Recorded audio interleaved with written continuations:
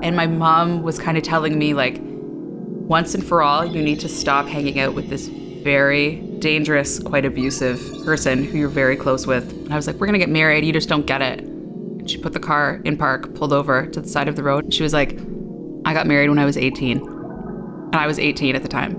And she was like, and I got divorced when I was 19. And I was like, I'll walk the rest of the way to high school. Thanks, Mom, for the ride.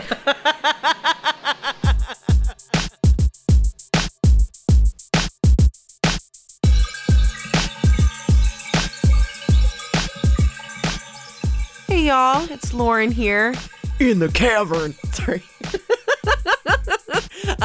Welcome to Cavern of Secrets, the show about extraordinary women for extraordinary everybody's. And also, I don't know if you don't consider yourself extraordinary, you're welcome to listen as well. I'm so sorry. But this episode is with Carly Lewis, a fucking force to be reckoned with. This woman is prolific as hell, and not only is she prolific, she has been published in the Globe and Mail, Interview Magazine, New York Magazine, Maclean's, The Fader, The Guardian, Atlantic, Hazlitt, and more. If you don't know Carly, well, that's unfortunate for you, and you should know Carly, and you should go look up some of her amazing writing. She is good as fuck. This bitch can write. And she tackles things that a lot of other people aren't willing to tackle, and that was a big part of the conversation Carly and I had, and I find her perspective extremely valuable, and I hope that you guys do too.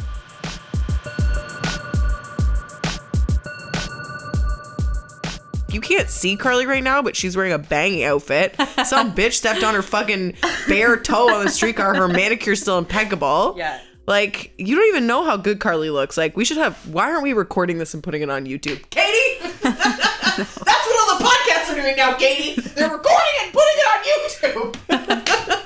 YouTube! Don't put me on YouTube. I just said no to a TV request. I know. I was I don't fucking want to be on camera either. Jesus. I was like, have you seen me talk? I can't go on TV, live TV. Are you crazy? Do you think... I actually think that, like... To me, you are a bit of like a legendary person, like in Toronto.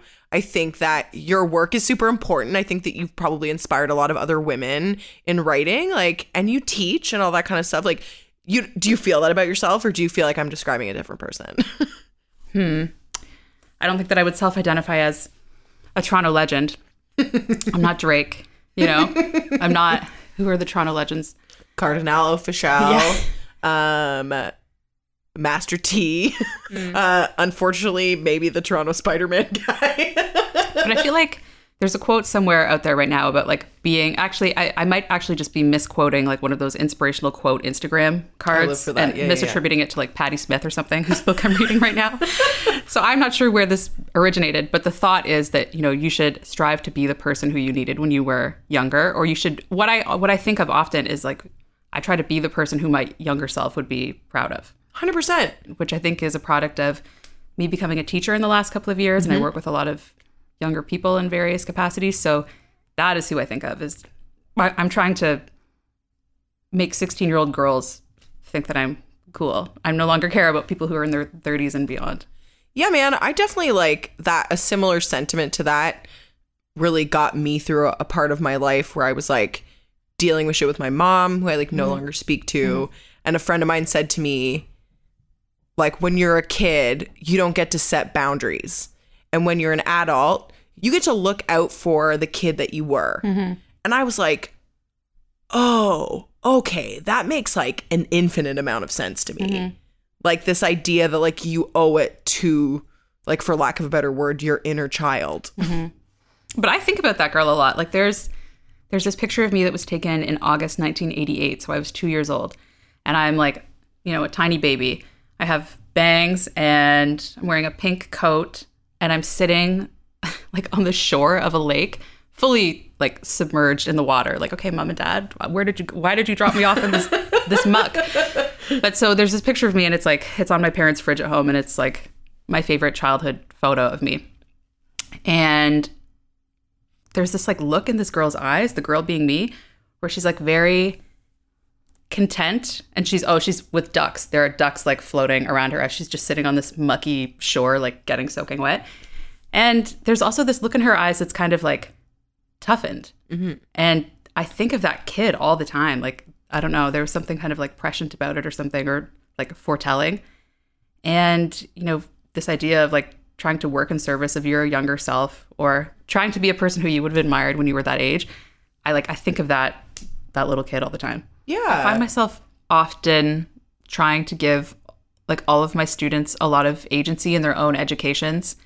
Like, we have the climate strike coming up on Friday, and I sent an email out like, do you guys want to go to the climate strike or do you want to come to class? And one of my students wrote me back and said, I really like our class, but the planet is dying. It's like, absolutely fair. That's a totally fair sentiment. Yeah. The class will happen next Friday. Yeah. I mean, even at this stage before they're released into the workforce, I want to give them this, like, I want them to build a mechanism of advocating for themselves and thinking about the best thing for them and making that choice. Because I think there's so many things in life that are so instructional, and that applies to gender, and that is stuff that you learn in school, and that is stuff that you learn based on the gender that you live in. And so this is like a small thing that is kind of a bit, what's the word? I'm extrapolating a lot, but there's like a lot of things that I try to integrate into my teaching where I'm like, no, you decide what the next thing we do is. Yeah. You know? Yeah. I think as a young person, you're very often taught to not have a sense of agency and to not have the ability to advocate for yourself. So I think that's super important. And it's super important to have an adult say to you, like, not, I mean, I know you teach like college age children. Oh my God, they're so young. I know, they're so young, they're right? so young and I think adorable. about myself at like 19, 20, like whatever. It did mean everything to me when adults who I respected, you know, came to me and talked about that and made me feel like I had a sense of agency and make me feel like I had the ability to advocate for myself in difficult situations, or that I at least had a backing of people who would support that and would support my, like, making sure that I'm good and I'm safe and things are good for me. You know what I mean? Like, I think that's super important for young people to have. I also had to learn how to feel safe in myself. And that was kind of a hard lesson, a hard fought lesson. Like, I don't know, I think about the way that I'm a freelancer, right? Like, I don't have, I mean, I very much feel the support of my editors and colleagues, and the few times where it has been required that someone step in to defend my integrity or my work, they have had my back. But I'm kind of, I as much as I feel part of several communities and as much as I feel supportive, it was also really useful for me to go through the experience of feeling like I was completely by myself and learn how to feel fine in that. And I think that is what has enabled me to be a good teacher and also a better writer. Yeah, I think. So we talk about community a lot, and that is important, and I'm grateful for the communities that I'm a part of. But it was also really important for me to like be a strong loner. Yeah, you know. Anyone who knows me has this idea of me of being this like ruthless cutthroat bitch who just like doesn't take any shit and says whatever she wants to say and like names and shames on Twitter, and then I don't know, goes about her day and doesn't care about any kind of recourse. You know, it's just, but actually, like I anytime I have had any kind of like, anytime I have like made a platform for myself that is based on like anger or taking up space to be vocal about sexual harassment or assault or anything like that, I have left that experience feeling tremendously guilty. A lot of confusing empathy for people who have done horrible things like that. It's not this like kind of one single directional, like, oh, I'm angry and I'm going to tell you. It's like very much an all over the place kind of thing where it's like, you know, you're a rapist, but I also have this incredibly overwhelming empathy for you, right? That I kind of can't explain or articulate very well, but that's what's going on with me emotionally, is that like I feel bad for everybody. Yeah. And I think that that's like, I feel like it feels like in your brain that the through line to feeling good in a situation where you feel powerless is to express anger. And I think anger is like a very powerful and good emotion, and it's a good emotion to express, and it's not a bad emotion to feel.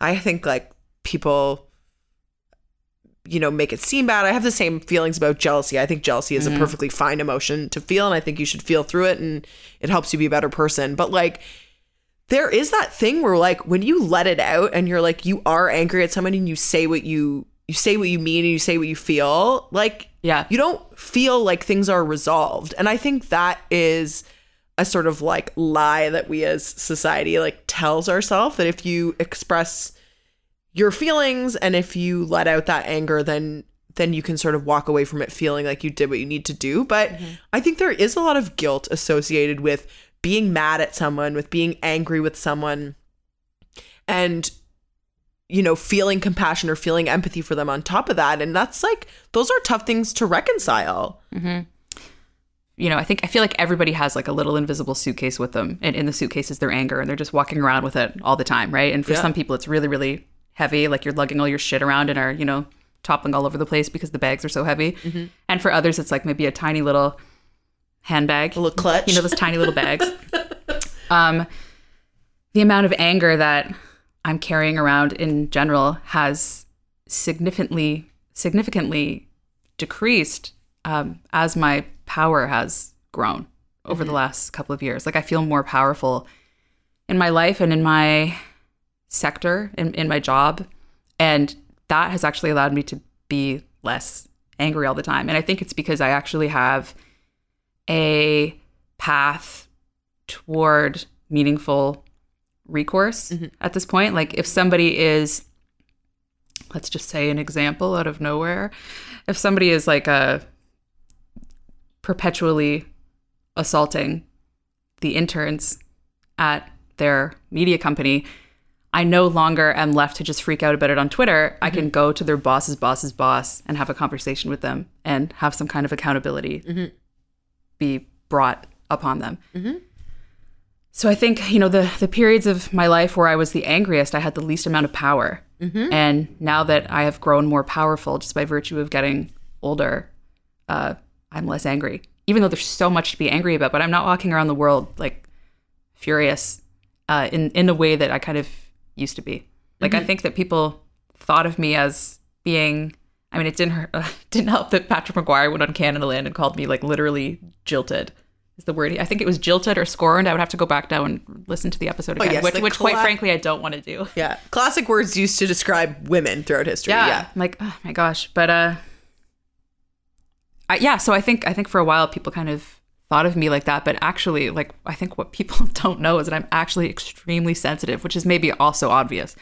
But like, I feel often like overwhelmed by how much empathy I feel for people who have done horrible things. And it's a weird sensibility to navigate as somebody who reports on this stuff and who is kind of, I get a lot of disclosures, and, you know, this is something that I talk about a lot with people, and it's something that I'm in the early stages of trying to write a book about. But yeah, anger and empathy, like, it's when you have a lot of both of those things in you, it creates a lot of emotional chaos. And that was kind of the vibe that I was on for a little while. And I don't know what the secret is. I don't know why I'm not really there anymore. Wine spritzers? I mean, the solution to everything, as I've once said now, is wine spritzers. You know, I actually never drank white wine. I'm enjoying this because, you know, we opened it together as a family, but I feel like my mom, which is a huge compliment because I love my mom. Interestingly, my mom got married at 18 and divorced at 19. Damn! Yeah. Legendary. Yeah. Truly. Another legend not to my in the dad. family. She met my dad later. But yeah, married at 18, divorced at 19. So in hindsight, having this knowledge of this marriage that she had long before my dad, it's interesting how she really taught my sister and I to kind of like really, really beware of men. Like, I remember at my grade 8 graduation, there was a mixed gender sleepover that I can't believe I had the gall to ask my mom if I could go to. Okay, like I'm like sponsored by the school or sponsored by someone's parents? Just like friends in a backyard. Yeah. And I think it was probably we were going to sleep like in a tent in an orchard or something. Like there was nothing sanctioned about this plan. Yeah. And I remember, I think this is when I learned to ask for forgiveness, not permission, is when I asked my mom if I could sleep over in an orchard in Grimsby, Ontario with a bunch of boys. And my mom was just like, absolutely the fuck not. And I was like, you're limiting me. Like, why don't you just let me live? She's like, you're fucking 13, you dumb bitch. Literally that. Like, those are probably the words that came out of her mouth. And at the time, but there was so much stuff like that where I'd be like, can I go to this thing? And she'd be like, nope, that's dangerous. And I was like, Mom, your parents put you on a train to Montreal by yourself when you were 10 years old. Or like, you know, you were hanging out in downtown Hamilton when you were a child. So why is this what you think is the dangerous thing for me to be doing? And she really raised us to kind of, we had like the most, I found this so embarrassing at the time, with this really strict no boys in your bedroom rule. Yeah. Which is so obvious. As an adult, I see why that is perhaps obvious. But at the time, I was like, oh my gosh, like my uncool mom, like I just want to make out with this other 12-year-old. And my mom is just like cock blocking me all the time. I get it now. But at the time, it felt so deeply uncool. I just have a normal parent who's like looking out for me. The only boy who was allowed in my bedroom was my best friend, Nick, who I've been best friends with since I was 4. He was allowed. And, you know, he grew up to not identify as straight, and maybe that had something to do with it. Yeah. But we were also very, very close, and our families were close. Like, we knew each other so well. Which is all to say, back then, I did have that presence of someone looking out for me, but it felt so uncool. Yeah. I was like, Mom, you just don't get it. Like, I just want to like live my life and be cool. Little did I know that when my mom was my age, she had already like had all of these wild scenarios in California, been married, been divorced, like, started a company when she was 18 years old. Like, she'd been around. Damn, your mom seems cool. Does she want to come on the podcast? Come on the show? Oh my God. Can we FaceTime her? She'd love it too much. She's absolutely playing solitaire right now. I hope having a glass of water, because every time I'm at home, this is the hour that I condescendingly take a glass of water to both my parents and just give them this look like, drink this or you're going to die. Yeah. And then I stand there and I'm like, drink it. And they're like, we will. And I'm like, do it in front of me. Yeah. I find myself just turning into somebody's strict schoolmarm parent the older I get. But yeah, so I did have this presence around me who was looking out for me. But I actually, this is I'm just thinking this through out loud. It's coming to me now. Like, I wasn't able to accept it. Yeah. Because I just thought it was somebody trying to get in the way of me and my fun. Or I thought that she was kind of being like too pure. Yeah. Or something, even though she'd been married at age 18. Nothing pure about that. Nope. So, you married because you want to fuck. Yeah. Or because you already did fuck. Yeah. And you were like, she wasn't pregnant, although, here's something interesting. My birthday's May 23rd. Mm-hmm. I don't know if anyone here is good at arithmetic, but my parents' wedding anniversary is the previous November 23rd. It's 6 months to the day. Yeah. So I'm like, who are you to tell me not to have sexless, fully clothed makeouts in my room with like a Josh Hartnett poster on the wall with the cool guy from the other school? Like, let me live, Mom.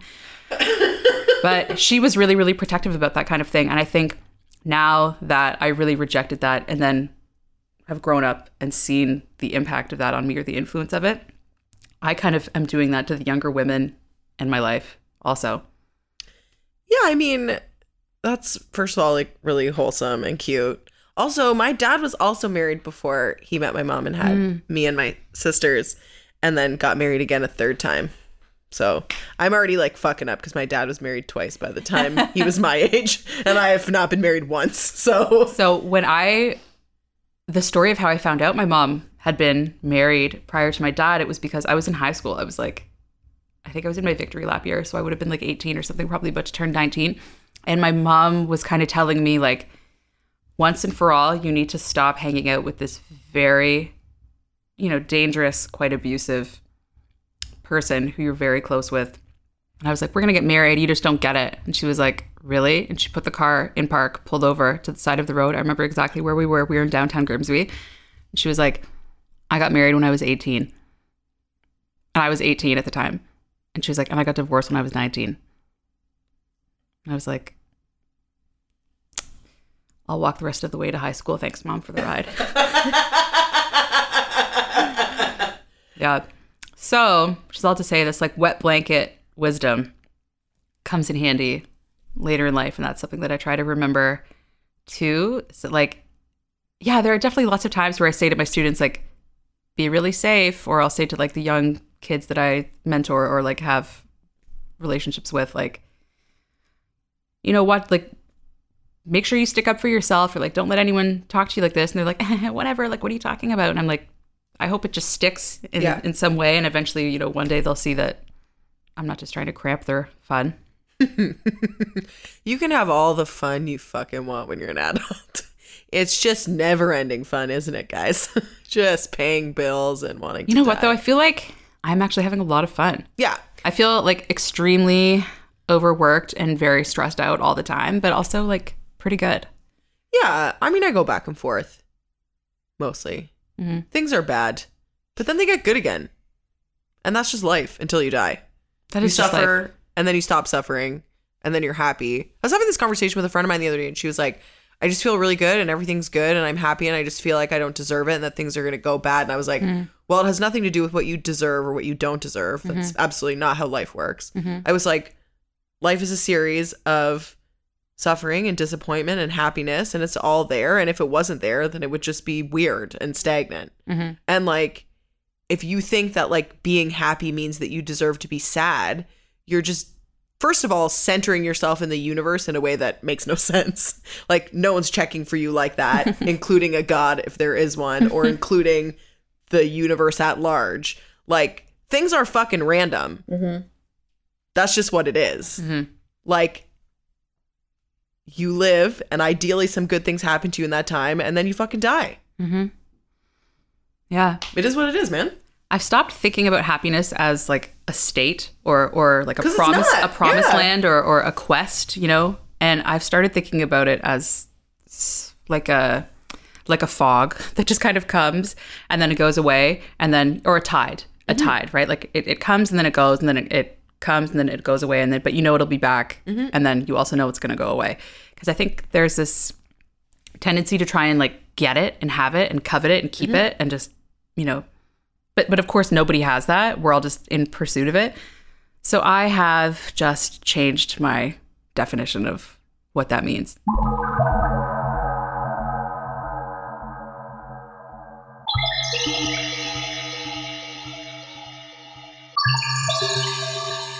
I have a pretty tenuous and vulnerable relationship to the concept of living spaces because when I was 19, my family's home burned down in a fire.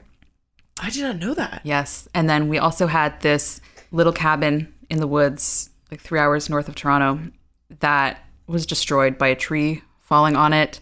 And it very much sounds like we're playing the insurance game or something like that. But I assure you, there was no... Someone's just chainsawing the tree in the background. No premeditated shady damage. And trust me, the insurance company looks into all that very thoroughly. And then, I was living in New York City for a while, and I no longer live there because I was kicked out abruptly, like when I was trying to cross back in the border after coming home for the weekend to Toronto. And then I got evicted from my last place in Toronto because my landlord sold the house. Like, there's just this history of me living places and kind of being ejected from them while really, really wanting to stay there. I got evicted from my place in the Annex, was really, really heartbroken about it. I was like the last person in a long line of close friends who had lived there, which I also had kind of baggage about. I was like, why me? Why does it end at me? Like, why am I the final girl of this house all the time? Yeah, that's when we lived down the street from each other. That's right. Yeah, and I saw you in the driveway. Yeah. Yes. So I no longer live there because the house is structurally decaying. This like young, very wealthy couple bought the house and they planned to live in it themselves. And interestingly, a few months later, I saw the husband on Tinder. Yeah, I matched with him too. Yeah. can I rent one of those? Yeah. Can I have my old apartment back? I'm like, is this the way that I get the house back and then give it back to the original owners who sold it because they could no longer afford it? Like, listen, there are worse reasons to fuck someone than getting my landlord's house back for them. I'm up for it. I just gotta like say hello, which he's been sitting there as a match for like months.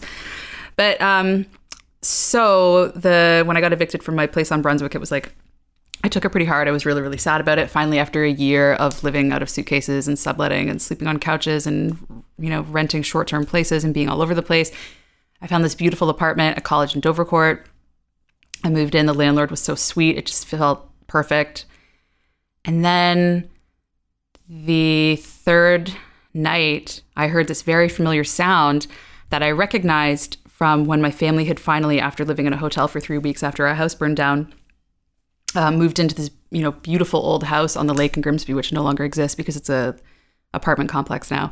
But we moved into this house and we were like, oh, finally, like, thank goodness we don't have to have Christmas in a hotel. Like, we can start unpacking, not literally because we had no belongings, but we can start like figuring out what's next. Mm-hmm. And then we all went to bed the first night in this like beautiful cabin on the lake and heard the sound of rats just like gnawing at each other viciously in the walls. It's such a disturbing sound. So we all had to kind of get up, go back to the hotel. It was like very defeating and upsetting. And that is the sound I heard my third night in my new apartment after a year of house hunting and living everywhere and just being a mess. I was like, oh my God, rats again. So there was a rat infestation in my new place. And I lived there for May to June to July to August to September, not even 4 full months.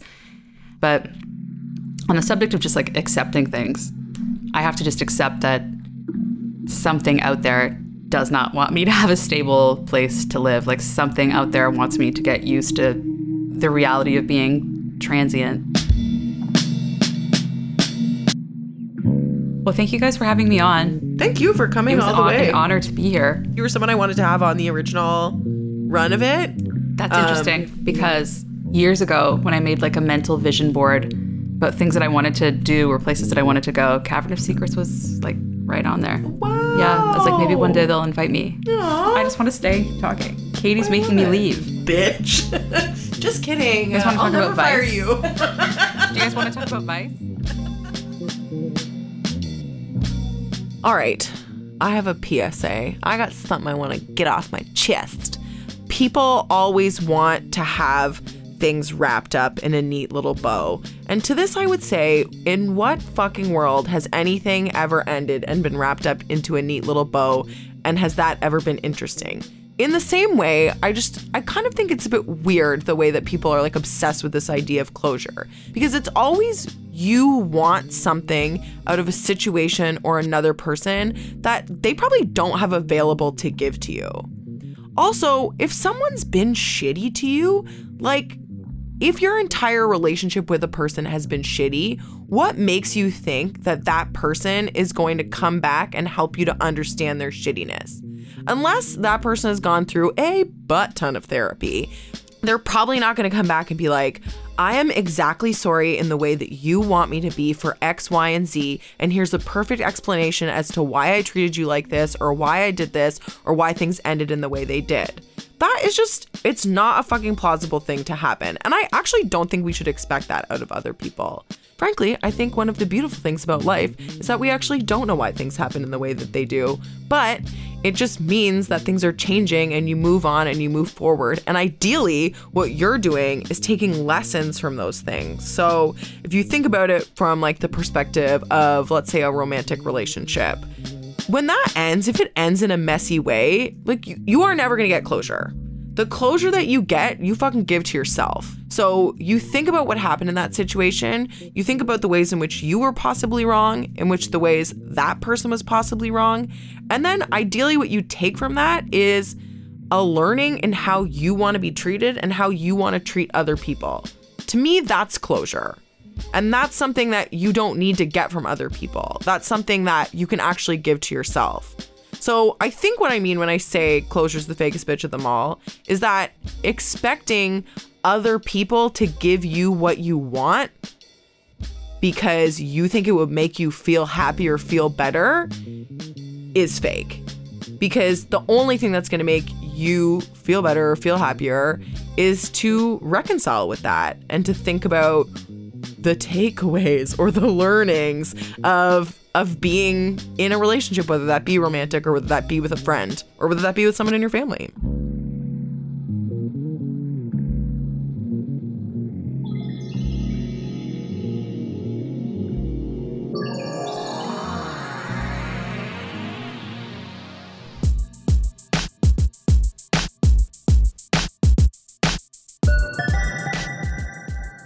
All right, well, that's it for me here in the Cavern of Secrets. This show was executive produced by Katie Jensen, and our producer is Alan Payne Smith. Our theme music is by Bianca Giulione, and our show artwork is by Nick Iluzada. Thanks so much to Sarah Daniel and Vicky Mochama for their editorial support. And as always, a huge thank you to Anshuman Idemseti, my beautiful and original producer. If you're in Toronto, come to our friggin' live show. It's going to be amazing. It's on October 27th. It's at the Review Cinema in Roncesvalles. We've got great guests like Kyrell Grant, Marlo Granados, and Mary H.K. Choi, plus more. You can buy tickets online. Go do it now. You can also follow us on Twitter at Cavern of Secrets. You can follow me if that's something you're into. I'm at Internet Lauren. And please subscribe, share, and leave a review if you feel so inclined. That's it. Thanks, everyone.